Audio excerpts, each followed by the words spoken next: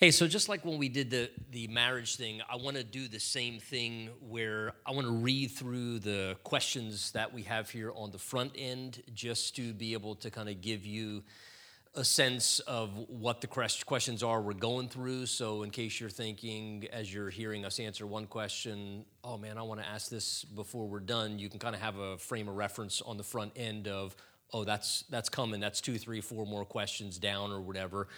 As well as just kind of, last time we kind of tried to work our way through the questions that were submitted through the envelope anonymously, and then afterwards, for those of you who weren't here when we did the marriage night like this as well, then on the back end, we allowed if anybody wanted to, actually ask a question that they felt comfortable asking in front of everybody else.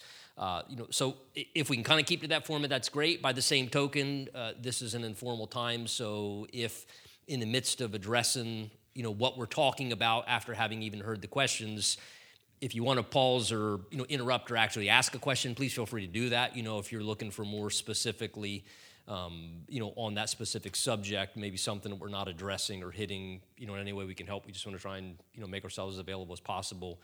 And we certainly don't have all the answers, but you have the same Holy Spirit and copy of the Word of God, and you've received the same calling that we received to do what we did with our 3 girls, to be able to care for them and raise them and see them launch. So God's given you that same gifting and that same calling. But hopefully we can share some things that'll be helpful. And I just want to say that I'm proud of all of you who took the time to be here tonight, because that says something about you. That in and of itself indicates your desire of interest and care and concern, that you would take the time out of your schedules and do what it takes to be here for this time, and that speaks volumes, and I think that makes the Lord blessed and proud. It makes me proud to know you guys and to see you doing this here tonight. So let me read through the questions that were submitted that we're going to kind of work our way through. The first one says, how to be a godly mom. The second one, how would you describe your parenting style? Different forms of discipline that you used. How to handle a child with attitude and strong will. Nobody has that, right? How to protect your child but not coddle them.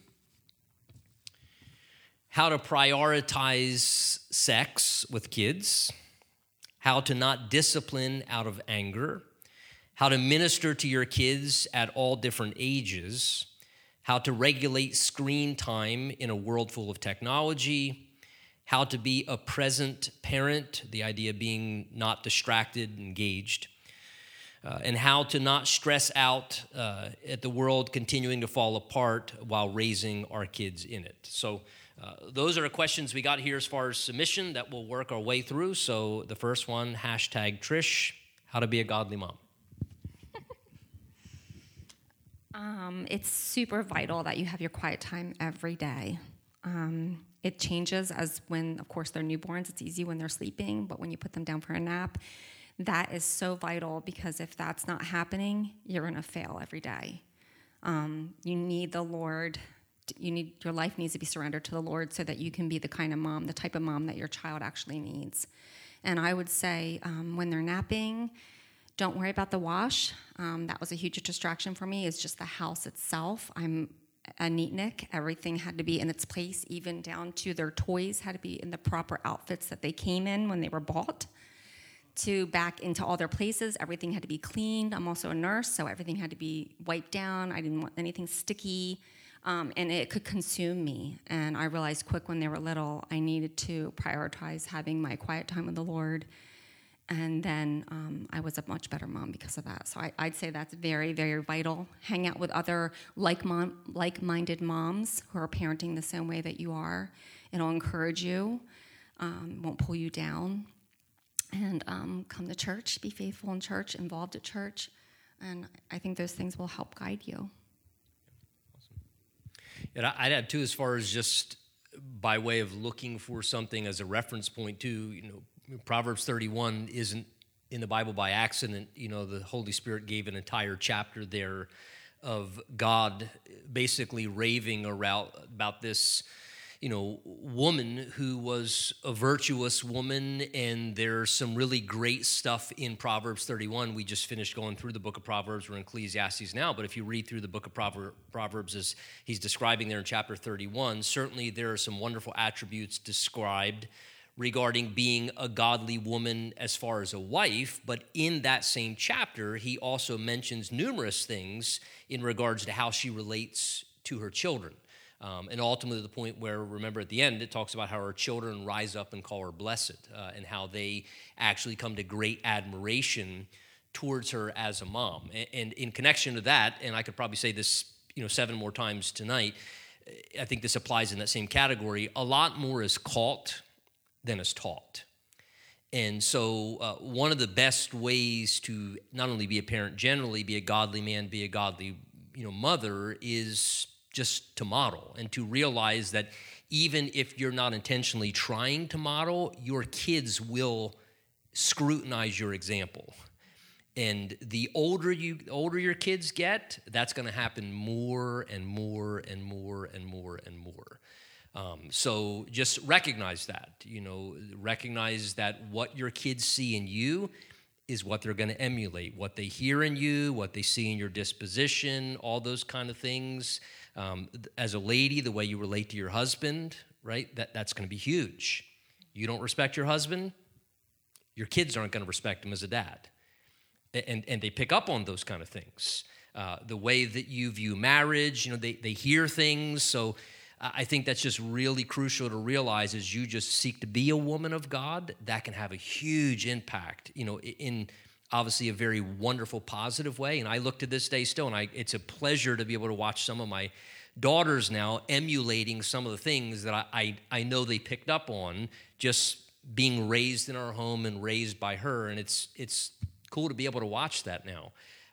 But on the other side of that, be careful of also remembering that, and that works both ways. Same thing with us as fathers is a lot of our example is hugely powerful and influential, and our kids will remember a lot more of what they saw and they observed per se than what they heard and what was, taught to them. So that power of example, I think, is really huge there as well. Yep.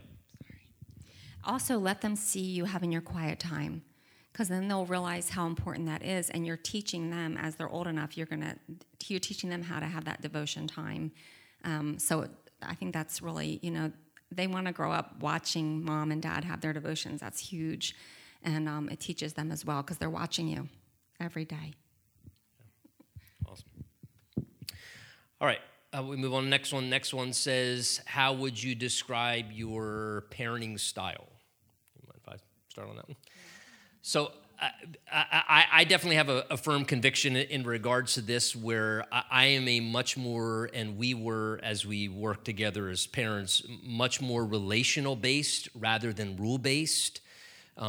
People take all different approaches to parenting. We had different, friends, both unsaved as well as people who knew the Lord as well, and other people that we observed and noticed. And again, to each his own. I mean, God's given you stewardship. You need to do what you feel is the right thing before the Lord. But we knew people who were a lot more, I would say, and again, I'm using these terms relatively, that were a lot more rule-based. I mean, it was all about controlling everything about their kids' lives, down to the degree of, you have 28 minutes on your tablet. And it was like there were all these, like, man, that's like the Mosaic law, 613 rules. I'm like, how do you keep track of all that stuff?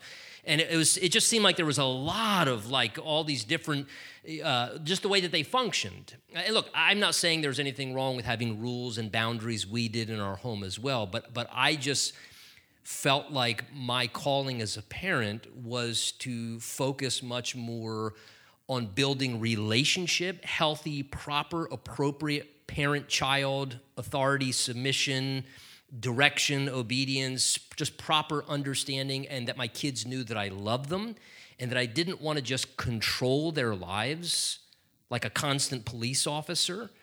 Because if all you do is just constantly police officer your children, as soon as they get out from under your authority, whether they're away from home at school or at a friend's house or whatever, all they're thinking is freedom. And finally, the control freak is not over dominating my life, and there are no rules. And so, again, there's often been said before, rules without rebellion, or rules without relationship breed rebellion.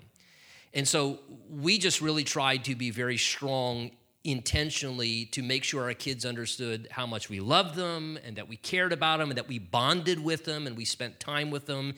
And in the midst of that, I made sure, and she made sure also, that they also properly understood in this strong relationship how much we love you, we care about you. That is why we're also so committed to the calling of fulfilling the role of being a parent, which means we're not your buddy, right? We're your parent. And because we love you so much, I used to tell the girls all the time as they were getting older, and the tension starts to happen. I don't know how many times I would say to the girls, I promise, I'm really not trying to make you miserable. I promise. I know that doesn't make sense right now. I'm not trying to make you miserable. But what I'm trying to do is and it was their part. I know they hated the word, especially as it got closer. They're like, I have this much time left to finish preparing you before I launch you. And children are, right, they're arrows in the quiver. And arrows aren't meant to stay in the quiver forever. They're meant to be launched. Yes. Yeah. I like an empty nest because there are benefits to that you'll see. Just don't get a dog. Your dating Zumba comes back. So they're meant to be launched. And because they're meant to be launched, when they launch, you want them to fly straight and to hit the target, right? And so to me, the whole purpose was this relationship is important because I need to prepare you, to invest in you, to train you, to develop you. I have a responsibility here. So there needs to be a proper understanding of authority and submission. I'm not trying to control you because I love you, honey, because we care about you. You need to trust I have more wisdom than you. This is my responsibility before God. My job is to cultivate, prepare your character, do what I can so you become a moral, spiritual, responsible, productive adult. That was the goal. Again, that was kind of what we were aiming at. So whatever rules we had to a degree were mainly more geared towards, very simplistic, but the main rule really was authority and submission and commands and obedience and no disrespect. I was huge on that was a disrespect, what was an intolerable thing for me in regards to that. But to me, that functional relationship thing and really building that good relationship, because what that does is, just like in any human relationship, we're much more receptive to somebody, right, if we have good relationship. It's the same thing with marriage, right? I mean, if you know your husband loves you tremendously and you've built good relationship, it's much easier to, and you respect your husband, it's much easier then to cooperate and to function together, and that works both ways. So I think that in the same way with our kids, you can't replace that relationship dynamic. And if you go over rule-based and you are just trying to regulate behavior, that to me, that ended up, I saw that backfiring in a lot of families. So we really tried to build relationship, but make sure within that relationship, yes, there were rules, but there were basic understandings connected to those things, if that makes sense. You want to add anything to that? And it's so easy when they're little, but as they get older, there's a season where they're I used to call it their dorm room. I'm like, where's she at? She's up in her dorm room. So I literally would go in there and just lay on the floor and just hang out in there because I'm like, I don't know what you're doing in here, but I want to be with you. So I want to know what's going on. So I would even tell him, hey, I think the girls really need their daddy. So I was like, you need to go in there and I don't care if she wants you in there or not, just go in there and lay on the floor, just hang out. And literally, it always worked. They'd always end up opening up and talking. I mean, we had some of the greatest talks in that season, and also car rides.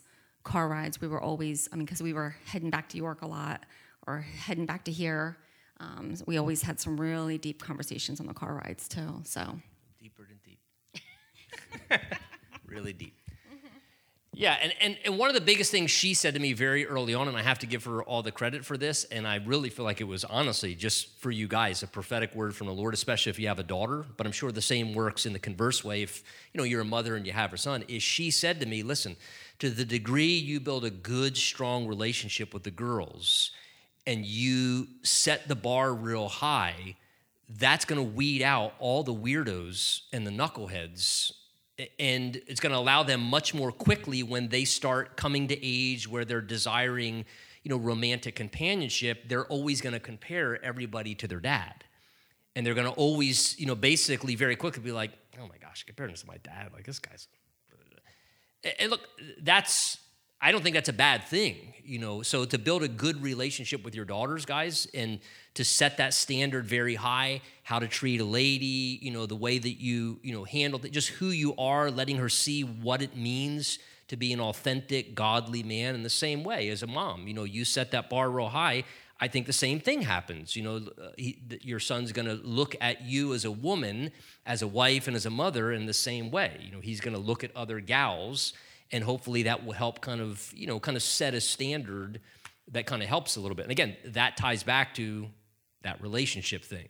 Just really building relationship, being on a good level with your kids where you're connecting with them. They know that you love them, because then when you have to exert some control and discipline and do those kind of things, there's an understanding that's coming out of relationship and out of love, not just because you annoy me, I'm trying to control you.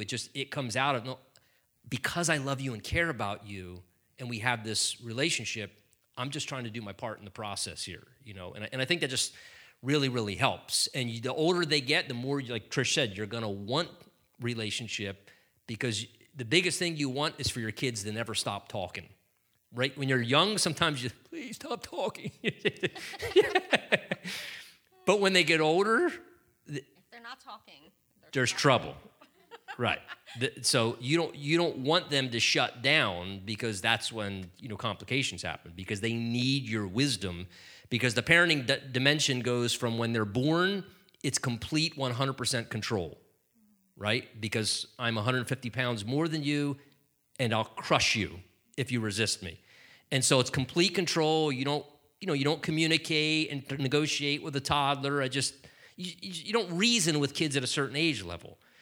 But when they move out of the house and they completely launch, and now the girls are all married, I'm not supposed to control anything.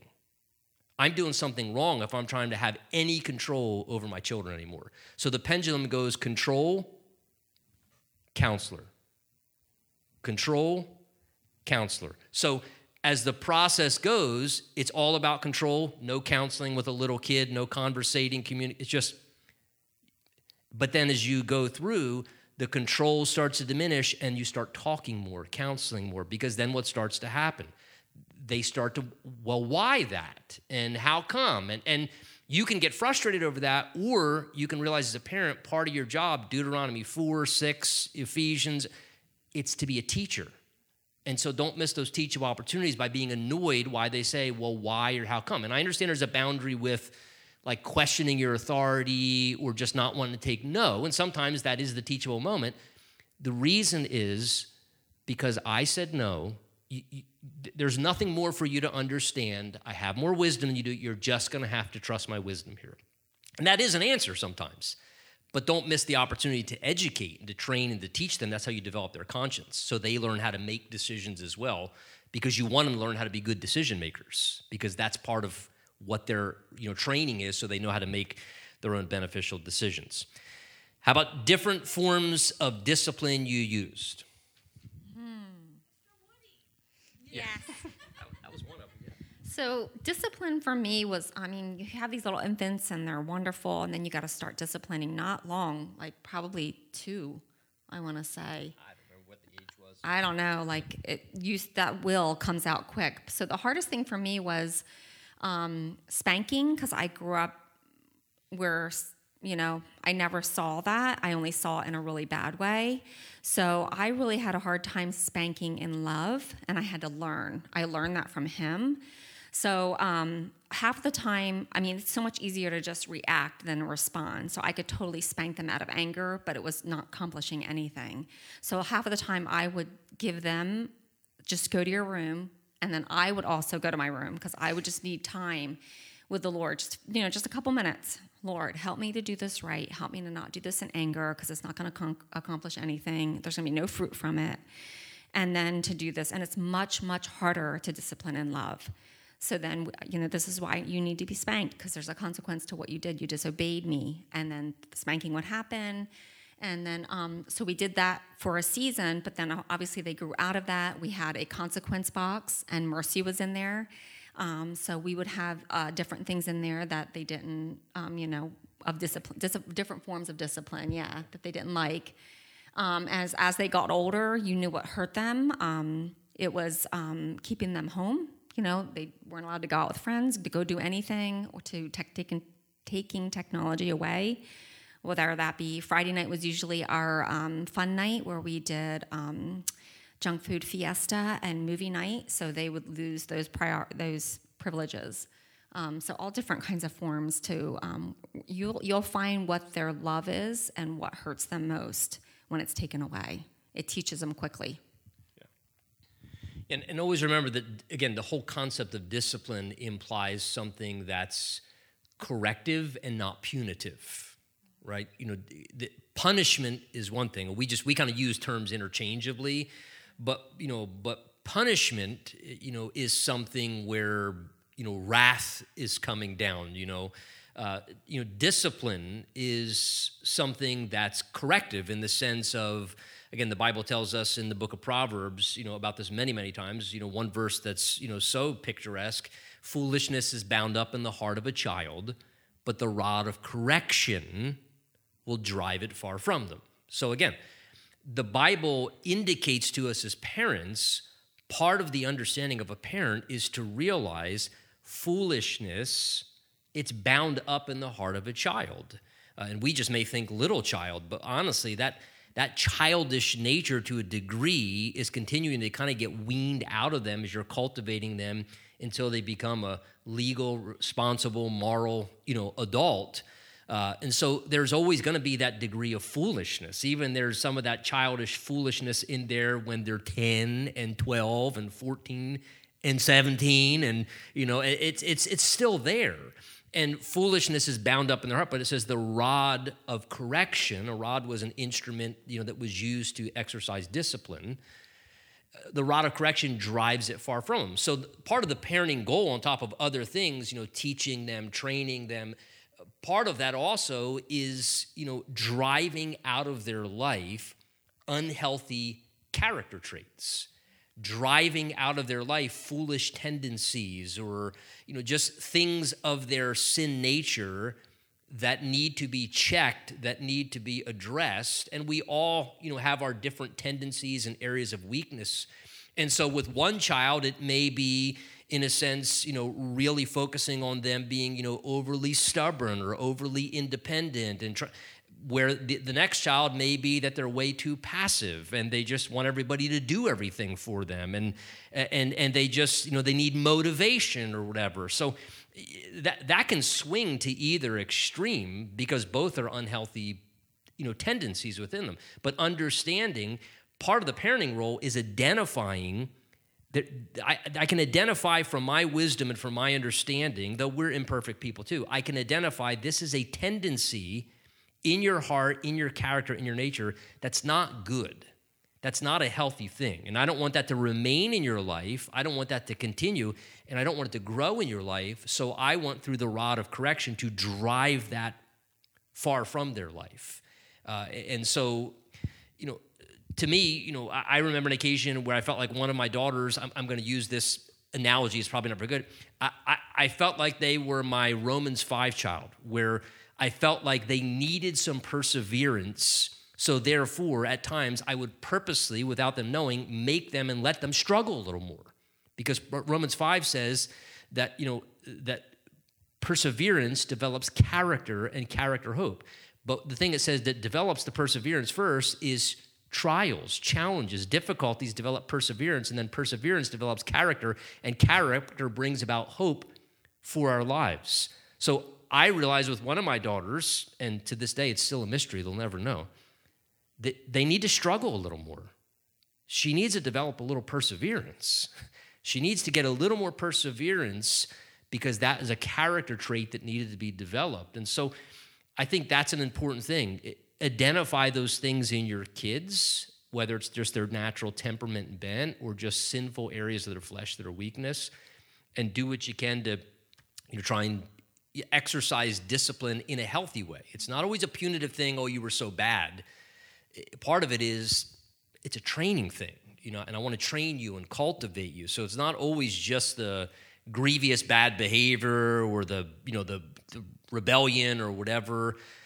To me, those require the discipline met. To me, my discipline and our correction met the severity of the infraction, right? Because all sin is sin, but if I accidentally say a bad word, that's embarrassing. If I shoot someone, I'm going to be sitting in prison, right? So there is different degrees of severity to different infractions.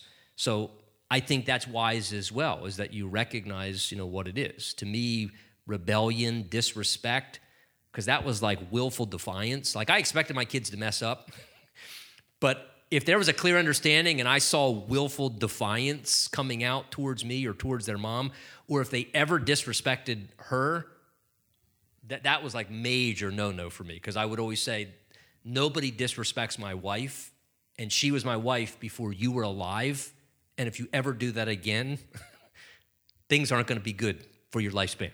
No, I didn't say that. But I think it's important to recognize, and you got to find what works with your kids. Some people are spankers, some people find different. You got to find what works. We did different things in different seasons. I would say, too, as moms, because you're with them all the time, and it can get very exhausting. Like I remember the season of disciplining was, I feel like that's all I am, is the bad guy. I'm just disciplining. And then I do remember, oh my gosh, I can't remember the last time I've spanked somebody. Like I finally think we're on the other side of this. So you do get there. But I just want to encourage you as moms, inconsistency breeds irresponsibility. And it can be a big inconvenience to stop what you're doing and do the teaching. Like if you've given them a command and you've walked past, they didn't do that command, whatever that might be.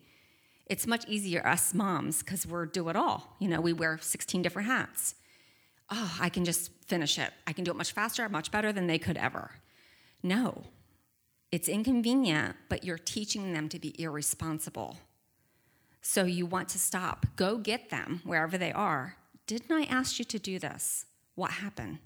And it's a teaching moment. So I just want to encourage you. It's very inconvenient, and it is for a season, but it does change.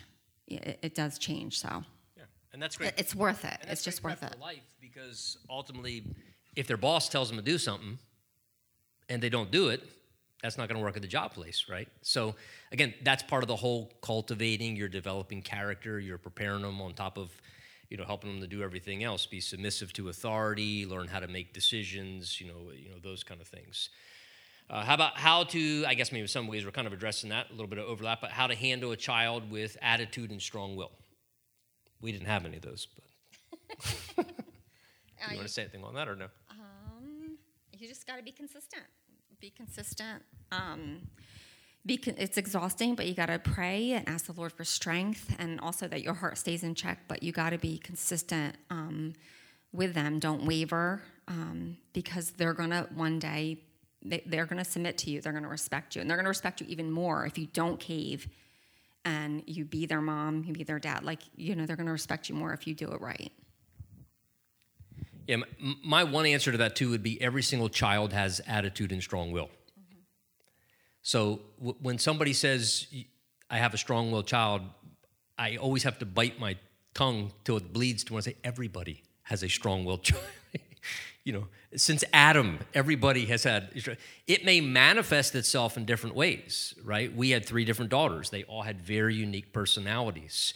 One of our daughters would just tend to just open her mouth and say and she was very, open. And so that's a way of maybe expressing, something. But you can have a strong will, kind of thing too, where you have a sneaky child who they, in a little kind of stubborn, rebellious spirit, kind of just sneak off and do their thing, somewhere else type of thing. So to try and reconcile, do I have a strong-willed child? Should I read that strong-willed child book? they all have strong wills, and the bottom line is again, we're trying to cultivate that will, because what we're trying to help our parents, our children grasp is, as they respond to our parental authority, that is the absolute best thing that you can do to hopefully bring them into a place where they're then able to yield and respond to God's ultimate authority over their life, right? You're the representation of God's authority in their life now, and they should understand that. Again, so that if you're building a relationship, they don't just think, you just want to control me. No. The more you can help them to understand, it's not that I want to control you. I want to obey God. I've got to submit to God. I've got to answer to God. This is what God's word says I'm supposed to do.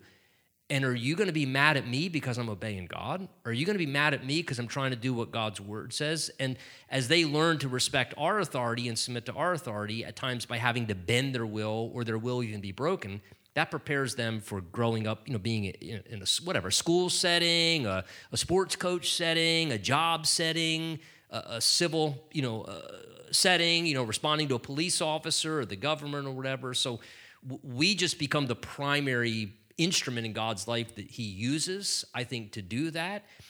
And the biggest thing I would say is, don't let your weariness and, as Trish was saying, the frustration, the exhaustion of it, don't let that be a thing where you let their will just override yours.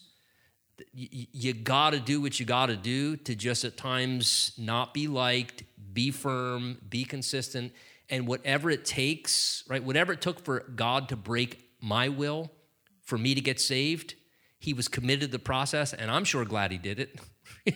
I'm sure glad that God broke my will as a human being and made me submit to him. My life is way better for that. And so whatever that looks like and takes in your child's life, you got to be committed to it. And if it's an occasion where, again, you got to break their will in the moment, where they're being stubborn, or, there were times when I would spank one of the girls and, again, they're ladies. They turn the tears on real quick.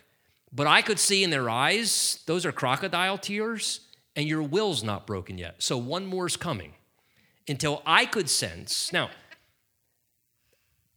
I'm not an advocate of child abuse. I'm not saying that you should beat your kid. That's not what I'm saying.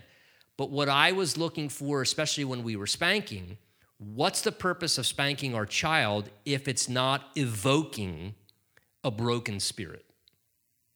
It's really just child abuse, if not. If I'm just whacking you because I'm frustrated because you disobeyed me, well, what makes me any different than just hitting any person out in society?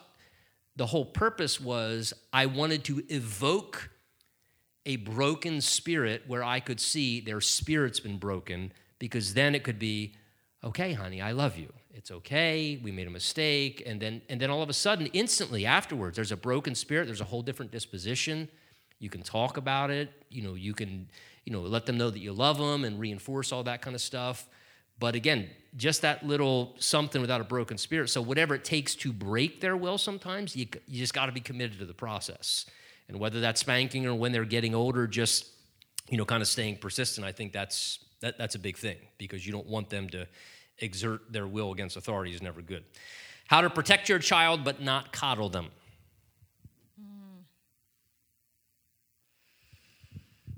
I don't know. This is the hard one.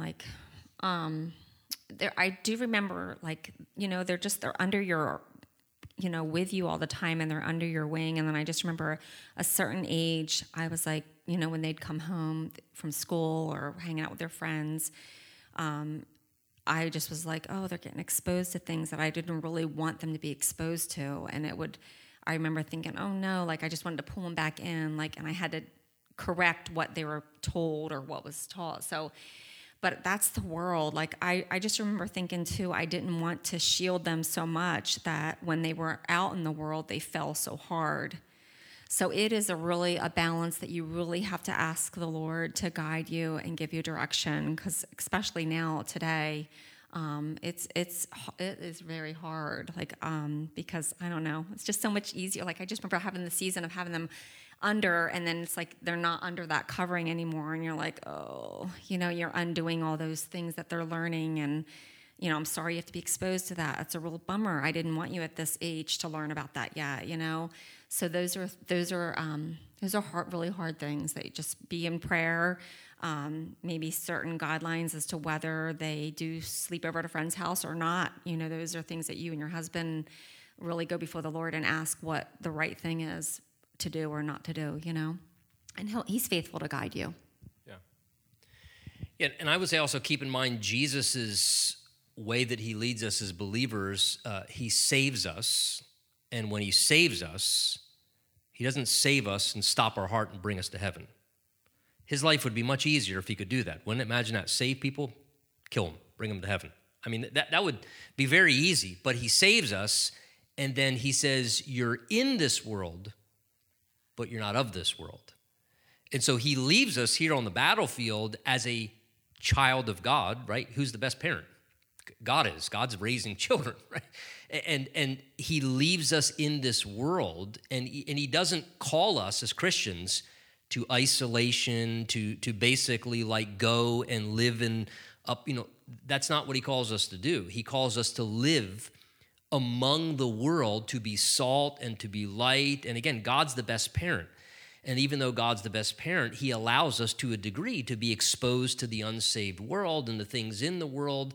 And he asks us through close relationship with him to be salt and to be light and to learn how to resist evil and to resist temptation by him teaching us, training us, developing us to be able to stand strong, to be able to understand how to make good decisions and process things. So however that, again, as Trish was saying, fleshes itself out with how you do that with your kids, what they're ready to do, what they can understand, those kind of things.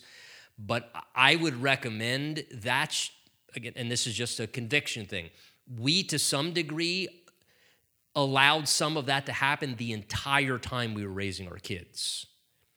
Because I just realized that one day they are going to be out from under my nice little Christian home bubble. They're going to be exposed to things. And if I don't allow them to learn how, to some degree, to be able to make decisions, to know how to say no to things, how to resist temptation, I'm doing them a real disservice. And if you just keep them in a little bubble and my kids are never going there, they're never exposing anything, they're never being at anybody's house, but you can do that. But that could really, I would just say this, that could really backfire on you. So I just caution you, because you're not giving them a degree of reality, because we all know as adults, are you living in a Christian bubble anymore? Right? You're not. And so it's all about, I think, just a balance in that and them learning. And what we try to do with the girls at times, even in regards to when they got the age when they were to start making decisions, helping them to learn how to make decisions. So sometimes that would become, I'd give them a little bit of freedom, but it was under my authority. So if I saw they were starting to get in trouble, I could always step back in and protect them. Where there were times where I would say, look, here's the options. What do you want to do? This is what I think you should do, honey, but I'm gonna let you make a decision here. And sometimes they would choose to make a decision that I didn't agree with. But I also realized, you know what? I need to let a little reality discipline, that's what I would call it, reality discipline. And by that, what I mean is it wasn't coming from me. It was the reality of when you make that kind of choice, this is probably what the outcome is going to be if you make that choice independently. And some of that was just allowing them to understand how to navigate interaction with, the world and the things of the world. So again, I don't think that's a cut and dry thing, but I think there's a real balance you got to find there, and you got to kind of navigate that and prep them, because ultimately they're completely out from under your care. And you want them, again, the whole goal here, I think, is preparation, right? All those things contributing towards we're preparing, we're trying to help them so they stand and they do well, because I wanted my kids to launch well as adults and to be able to, navigate the best they could. How to prioritize sex with kids. You want to answer that? It's okay. You just get creative. It's just important because the enemy is always wanting to cause division. And I always feel like that's the glue that is for your marriage. So I don't know, it's hard because we can idolize them. I know I got to that point where I just thought they were perfect and wonderful and just wanted to die in their world. And I realized this is not healthy. It's not healthy for me. It's not healthy for my walk with the Lord. It's not healthy for my marriage. He was here first, and he needs to be, the king of the castle. He's the one that and now here we are. They're gone. They don't care. And it's just him and I staring at each other. I'm like, how do we do this again? So it's just important that you invest. I definitely say date your spouse while your kids, make that a priority. Get a babysitter, get your Gigi or grandma, whoever. Pay someone for a few hours to just babysit. It's important to keep dating. Make that special. Go away. Special anniversaries. We've tried to do that, like our 25th, our 10th, or like a big year. Make it important to go away, because it's really like, the first couple days we would just talk about the kids, and then we're like, okay. By the fourth day, we're like, okay, I can do this. We know how to relax, and I can read a book. Wow, without any. I mean, you just start to like enjoy one another, and it's like you're dating again, because it does come so quickly that they're gone. And I know it feels like forever. So I would say, just if it's got to be during the day when they're at school, hey, you got more energy. It's during the day. There's no rule that it has to be right at night. You just, whatever you're comfortable with between you and your spouse and the Lord, go with it. I'm just going to say amen to that. Especially the daytime thing. Any parent understands daytime, nap time, whatever you do, you get creative. Go outside and play. And I'll say, too, like, if that's a struggle I know for women, it's different because our hormones are all over the place. I remember, like, nursing my kids, bringing them home. Like, I just was like, I'm all theirs now. And I remember, like, that's a really wrong attitude, so just be in prayer and ask the Lord. If you're struggling, God, I need your help. Like, I did choose to marry him. Remember those vows. So just pray and ask the Lord, and he will direct your steps. He's so faithful and gentle in leading us, and yes, so. Let me just add one thing to that, because I think it is very important. One of the biggest things that will determine prioritizing sexual expression in relationships still, even while you have kids, and figuring out how to navigate that, is if your attitude is proper about sex in your marriage. Which is, as a Christian, your whole ethic, my whole ethic as a Christian, is servanthood, right? Worldly sex is serve me, gratify me. We use even horrible statements like, I got a piece of that. So everything in a worldly mindset of sex, and for those of us who made the mistakes of being premature sexually active, we even built wrong ideas in our heads that sex was about utilizing another person for our gratification. And listen, to some degree, yes, but that's the secondary effect. It's the blessing, really, of serving another person, and what a great reward. You serve another person in sexual expression, and you get gratified in the process. But the whole heart attitude, honestly, in every area of love as a Christian, Jesus said, I didn't come to be served, but to serve. And so in every area of our marriage, there should be a degree of servanthood. And I just want to emphasize this concept of to prioritize it while you have kids. To me, the answer to that is maintaining a servant-hearted attitude, that you need to prioritize that for one another as a husband and a wife. And part of that is it's one of the ways that we lovingly serve one another, and that we protect one another, and that we care about one another. And that we realize that works both ways. There's a give and a take that works, both ways in that aspect of the marriage relationship. There are times where one person has a desire, the other person may not, so you deny yourself to lovingly serve the other person. There are also times where you may have a desire and your spouse doesn't, and you say no to yourself instead of selfishly demanding that you need to be gratified, because you're not going to die if you don't have sex for a day or two, right? That's called food, water. So it works both ways. The Bible says submitting to one another in the fear of God, that works both ways. Submit yourself to yield to gratify your spouse. It also means sometimes you submit and choose to say, you know what, I'm okay. I can wait a day or two or three, and so it works both ways. But I do think it is crucial, as Trish said, just that is the glue to your marriage, and you don't want something like having children, though there could be tiredness, to disrupt something that is distinctive to the marriage relationship. We did how to discipline not out of anger. I think we kind of touched on that. How to minister to your kids at different age levels.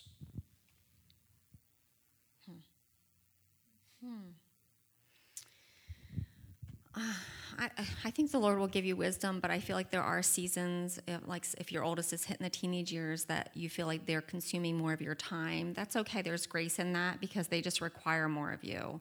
And the Lord will give you wisdom. I used to just pray that their sins would be found out and that I would be able to be sensitive to what's going on in their life. So there may be seasons that you're just more teaching with that one at that time because that's a season that he or she really needs you. And it'll balance itself out, if you have two or more. It always does. I don't have anything else. I would also add, just keep in mind what their understanding level is. Yeah. Think from a children's ministry perspective, right? I always use the statement with children's ministry because I have a real strong conviction of its importance, that it's not child care, it's children's ministry. I think if more people saw what we do with kids as children's ministry rather than child care, people would really take serious the opportunity to be a 4th and 5th grade teacher or 1st and 2nd grade, that it's children's ministry. And you should teach differently in children's ministry if you're teaching the 4th to 6th grade class or you're teaching like the kindergarten class, right? Digestible portions of truth. You want to, we're all feeding the same thing, right? When your kids are little, you just cut up the same food and you make it small so they don't choke on it. We're all feeding upon the Word of God. So as your kids are growing, just pay attention. What age are they? What's their reason level? Are they 5-year-old or are they 10 years old? And so reason with them, teach them, train them, but meet them where they're at. And I think that's another way too, that as they're progressing, realize what they can handle more. Their conscience is awakened now. They understand. So therefore, maybe they need a little bit of explanation and not just, this is my decision, because maybe they're longing for a little more of, well, can I understand why, Dad? Or can I understand why? Oh, okay. And so they're at an age, again, you want to pay attention to that, and I think teach and train accordingly, just paying attention to where they're at. And that means you got to adjust with different seasons of parenting and realize maybe the past season isn't the same way to keep operating. And you got to kind of grow with them and adjust in that way. How about how to regulate screen time in a world full of technology? Don't do it. That's so hard. That's super hard.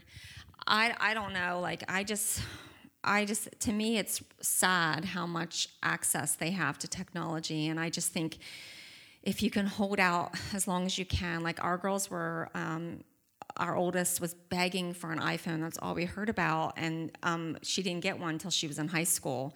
But she was also going to a public school, which was brand new for us. So I just would say hold out as long as you can, and then pray for wisdom. I have one friend who their phones don't go to bed with them, and I love that all the phones stay downstairs. So because you don't know what they're doing in the middle of the night. Also have covenant eyes. When they're on the screens, I'm telling you, they can be one area and something can pop up. It's just so sad how accessible things are on the screen. So I would really pray and ask the Lord, maybe if there is a computer for the home, it's not down in the basement. It's right in the middle of the living room or right in the middle of the kitchen where you are you can walk by at all times, where it's not, private, where they're isolated. Pray for wisdom and how and what your family should do. And I know God will guide you and give you direction. That was definitely a battle as they got into high school. That got harder. And it's just hard now. It's everything. And we're in a generation now where it's way more common and prevalent. Again, when we think of Abby didn't get an iPhone until she was in high school, part of that was iPhones were just kind of starting to become the thing. So that was a tough thing too, where it's well, I had to wait all the way to high school. How come she's getting to that? So you try and tell your kid nowadays, you're not getting an iPhone until you're in 9th grade, buddy. God bless you. That's gonna be a tough sell in this current generation, just because of how prevalent technology is. You're going to have to figure out as a parent, how you navigate that. I think the biggest thing is the Bible tells us to be innocent towards evil.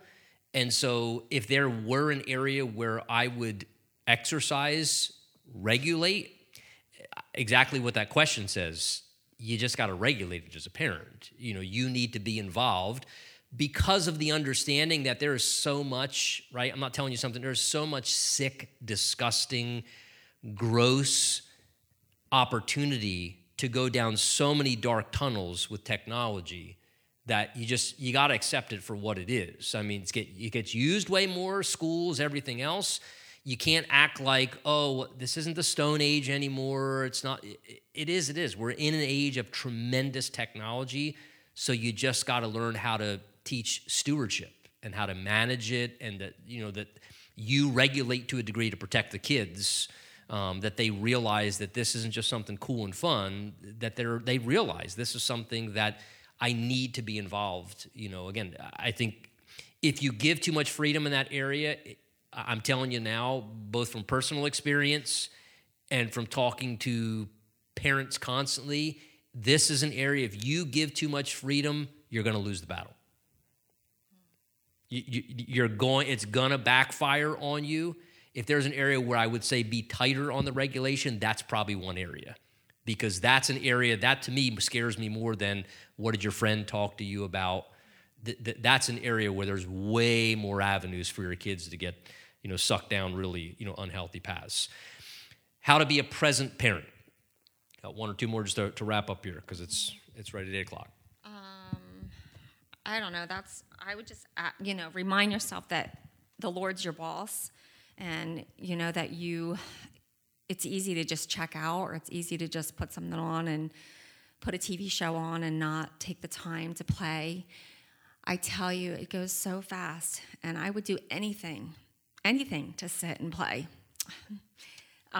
Barbies or any of those things right now. Like, I remember having older moms in my life say, it goes fast, and I used to look at them like, are you crazy? I have 3 under 5 right now. It doesn't feel fast. I feel like I'm spanking every hour, and I'm like there's wash that doesn't end. It's like the snow, like shoveling snow while it's snowing. It doesn't go away. Like, I just remember being stressed out, and now in hindsight, I'm like, oh Lord, if I could only just sit and I'd play all day. Like, I'd read to them all day. Like, you do realize in different seasons, oh, if I only, So if I could encourage you in anything, be present, because before long they're gone, and they'll remember the times that you did that, like pouring into them and just loving on them right where they're at. Like, it's just a really precious season. So I would definitely encourage, ask the Lord, give you wisdom. How can I be present? I don't know how to do this. He wants, having a son. I don't know how to do this in his world. Well, the Lord, give me wisdom. How can I do this in his life? Help me. He'll be faithful to guide you and show you. One of the things I would add to that to help with that, I think, is you need to come to a place of conviction as a parent where you see parenting as a ministry and the most important ministry that's in your entire life. I'll never forget when I was back at, when we were in York, Pennsylvania, and I was at Calvary Chapel of York, and one of the, to me, it was one of the hugest compliments, somebody ever shared, and a staff worker came over and just, I forget exactly what she said, something along the lines of like, Mr. Momir, I just want to tell you, she said, I can just tell that you're you're a very involved parent. Now, I wasn't even around the school very much, so I didn't know she meant that as far as like, well, you're seeing me around. And she said, no, she said, for some reason, she said, I can tell because of what your girls are like, it just seems like you're very involved in their lives. And I said to her, to me, that is probably one of the most beautiful compliments I've ever heard. And I said to her, parenting ministry to me is my absolute favorite ministry. And I said, my mentality is, and this was kind of the way I tried to navigate with the 3 girls, is my thought was, if all I ever do to succeed in my entire life, and I used to tell her this all the time, if all I ever do is manage to pastorally shepherd and raise 3 kids who love the Lord and genuinely know the Lord and are moral, responsible, productive, healthy adults, and I completely fail as a pastor, I'm ready to die. Because anybody can pastor the church, but only one guy was called by God's design to be the father to those kids and to have that role and that privilege and that opportunity, and that I was the best suited person for that. And look, sometimes when you have challenges with your kids, always remember, God gave you that son. God gave you that. Oh, he didn't give that son or that daughter to somebody else. He didn't make a mistake. He gave you that child that he knit together in his mother's womb specifically because he knew you were the best possible person to be able to raise them, to be the absolute best individual that God intends for them to be and to walk out their calling. And so for me, what being a present parent looked like was this, just speaking from my own heart, I was on 24/7. That was just kind of a mindset that I had in my mind, which meant in the same way, right, when I went from being single to being married, when I became married, everything about how you live single had to go out the door. Married people can't act like single people, and single people aren't supposed to act like married people, right? So it's a paradigm shift. When I became a parent, I couldn't act like I wasn't a parent anymore, which meant that my primary role and responsibility 24/7 was parenting,